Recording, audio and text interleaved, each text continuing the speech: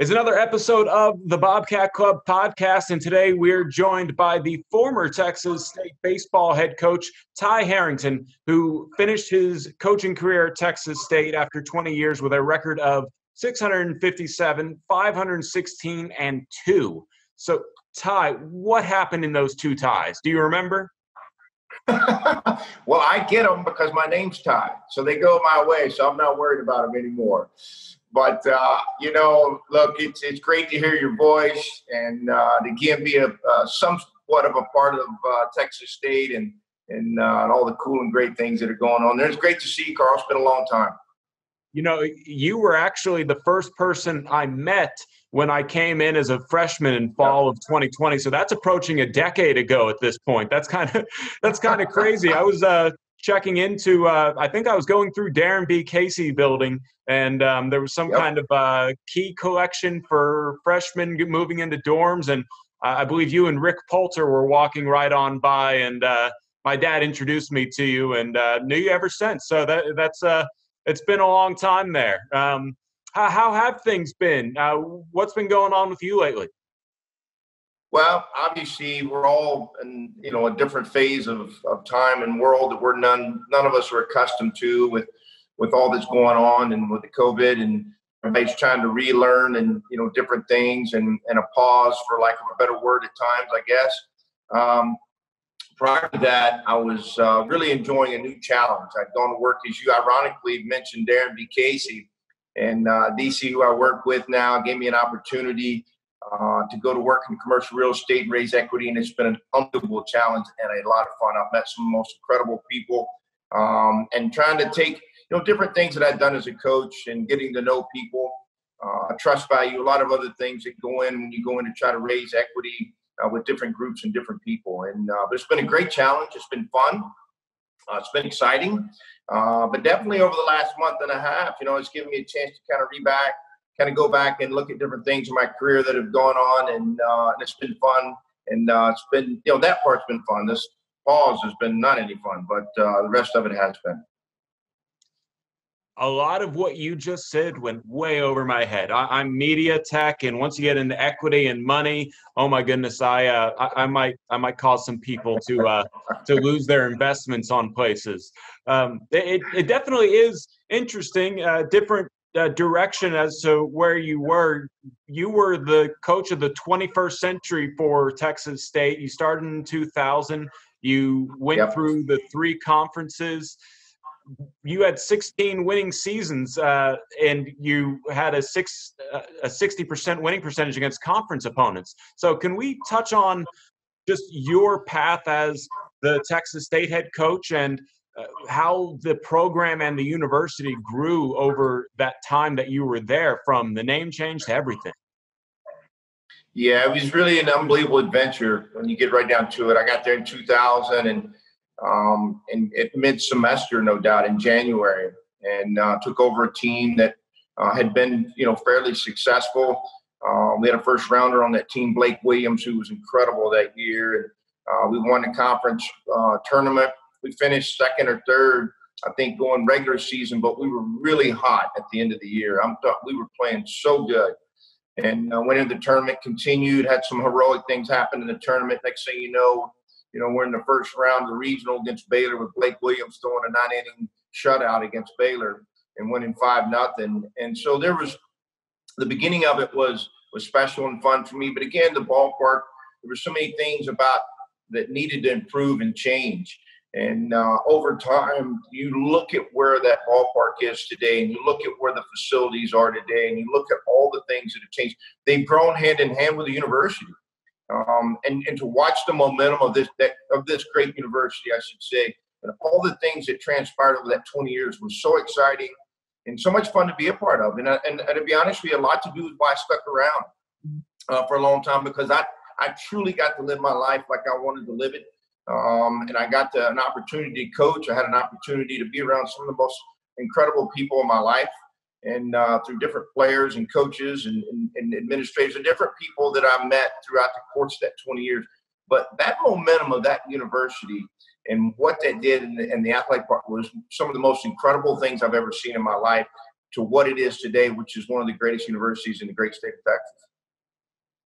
Yeah, no doubt about that. I think we can all agree San Marcos, Texas is one of the best places you can live in the country. Definitely always something to do in the area. I know the Central Texas area has a special place in your heart, having gone to the University of Texas and then coaching here for so long. And I believe you make New Braunfels your home these days. So, you know, it's just a beautiful area. And I imagine it was an easy sales pitch if you could get recruits on campus.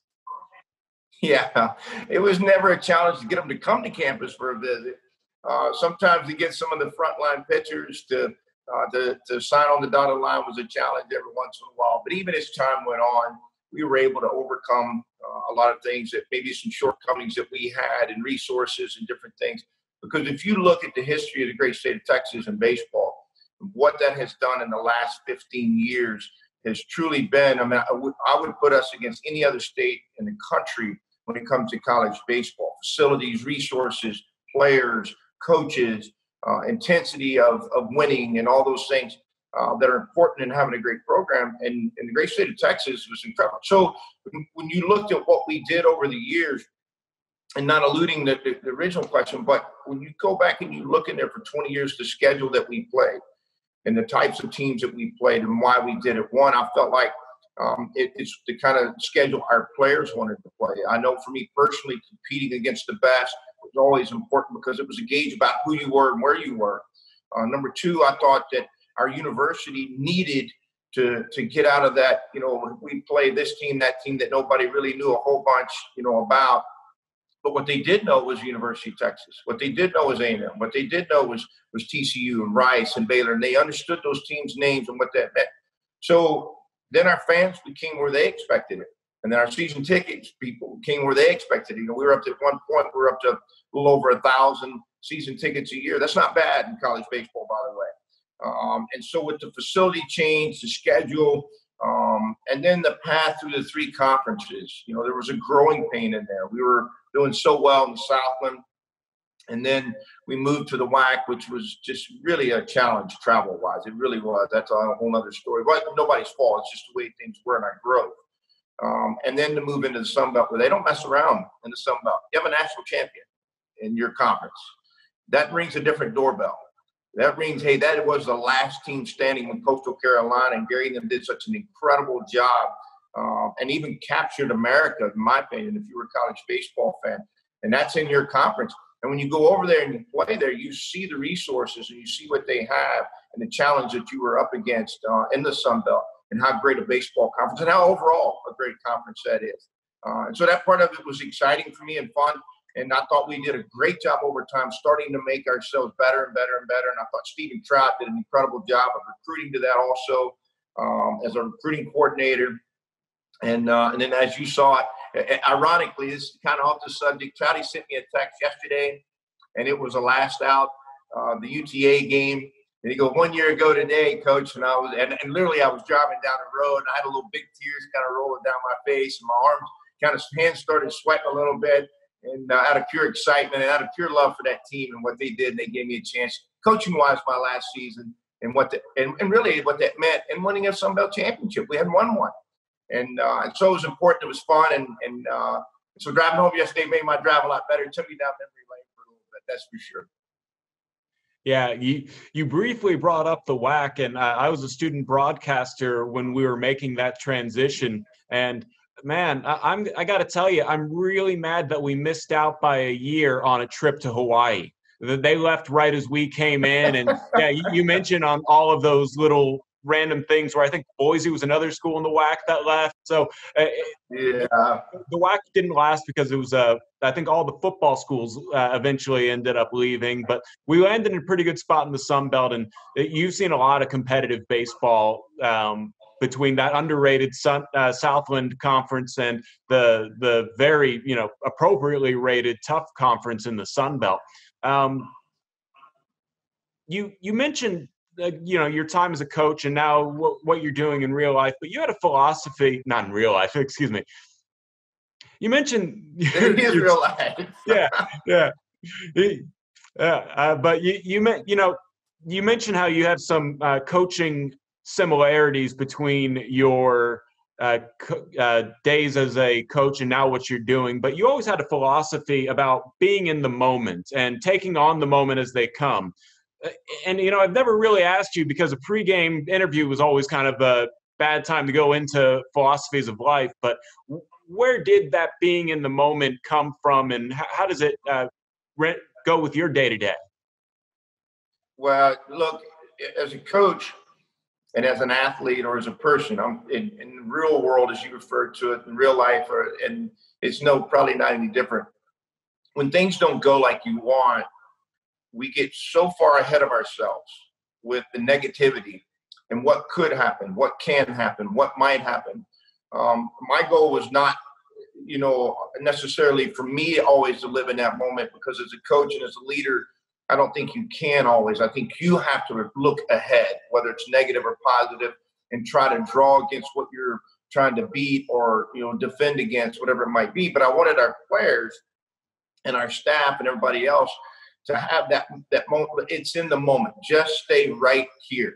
Don't get ahead of yourself. Don't, just because you made a mistake, don't get ahead to the next one. Or just because we lost a game on Friday night and we've got to come back and win on Saturday, don't get ahead of yourself. Everybody catch your breath. Let's go back. Let's start all over again. And let's stay within what we've got in front of us right now. And I think what happens is the more times you get so far ahead of yourself, I know for me personally, it does that way. The more I would get ahead of myself, the more negative was that came my way. And I couldn't function as well. And I wasn't able to concentrate and truly focus on what the task was right then, not what was coming next, but what was happening right then. And I wanted our players to try to achieve that. And certainly, over time you get, beat at something, or you get, kicked in the jaw every once in a while about something. You start to learn, more times than not from something that happened negative as opposed to positive, right? When we're winning all the time, everything's great, right? And so, for me, it was, hey, stay right here. Let's focus on this right here. Let's don't get ahead of ourselves. Let's just stay right here and do the best we can with this.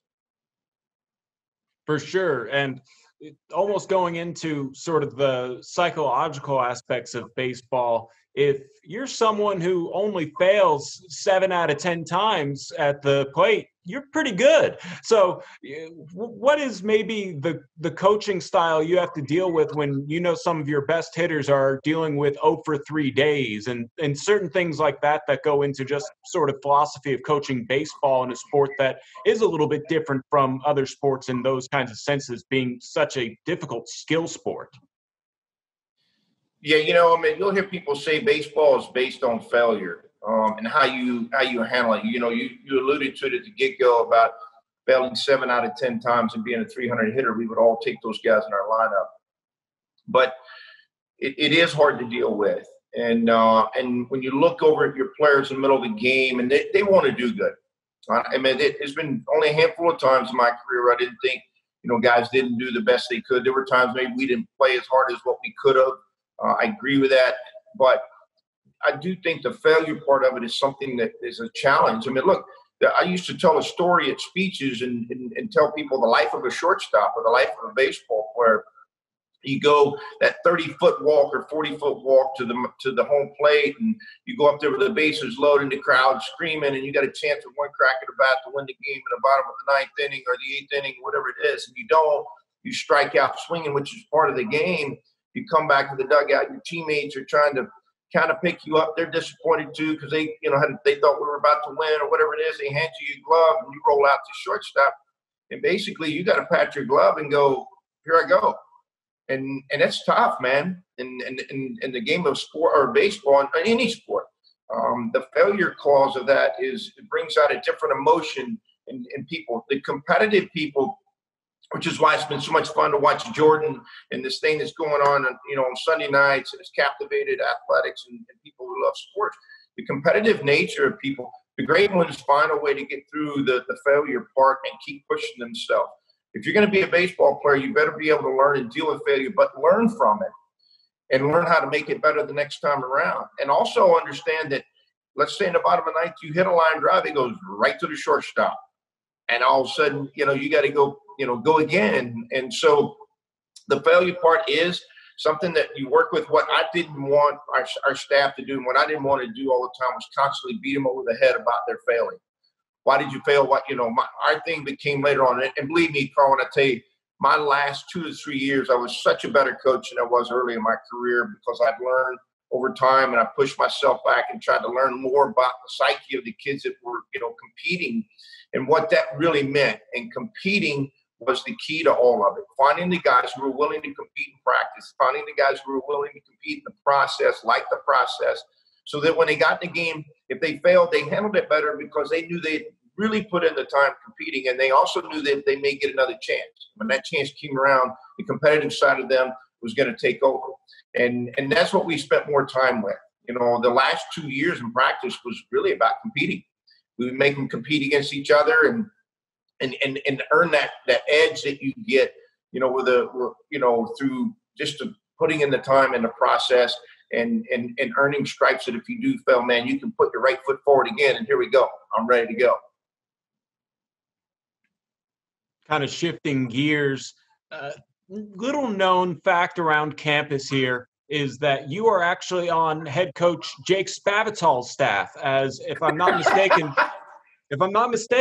it is the director of coaching development. That's something right. Like that. You even have a locker, apparently. I don't know if you know about this, but you actually still have some places you can go and just get some work done on campus. I spent a lot of time with Jake. He's been unbelievable. And look, I wanted to give Coach Trout and my staff, his staff, a chance. I didn't want to be hovering over him all the time. It's just not my style. And Jake was gracious enough that, we struck up a friendship. I got a true love for him. He is one of my favorite guys, and not discounting Coach Trout by any stretch. He knows how I feel about him too. And but with Jake, it's been fun. I like to make little coaching suggestions at him about life every once in a while, because, man, I've had my teeth kicked in, and I understand what it's like in a program where you're trying to build something, and when you're really trying to do something special. And he is. And I'm going to tell you something. You guys, Bobcats, be really, really proud. That guy's going to do an incredible job. I'm telling you. I believe in that guy, what he does, how he does it. I've gotten to know his staff through my time with him, and I've gotten to know his staff really well. They're really talented, they're energetic, and they're ready to really take on the world. And you're going to see. I really hope we get college football back. I mean, not just from a fan standpoint, but for everybody. But for Texas State, man, it's going to be fun to watch these guys. They really got it going on. I will tell you that he has that it factor, just like Steven Trout has.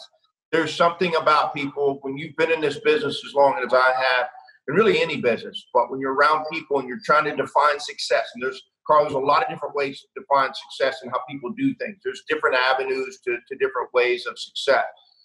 These guys have got it. I'm telling you. And they do an unbelievable job with their kids, with their players. They know how to motivate them. They know how to inspire them. And anytime Jake has any questions about anything, every once in a while, I've been known to give my free advice, good, bad, or indifferent. And he's a true friend, and his family's been unbelievable and a lot of fun.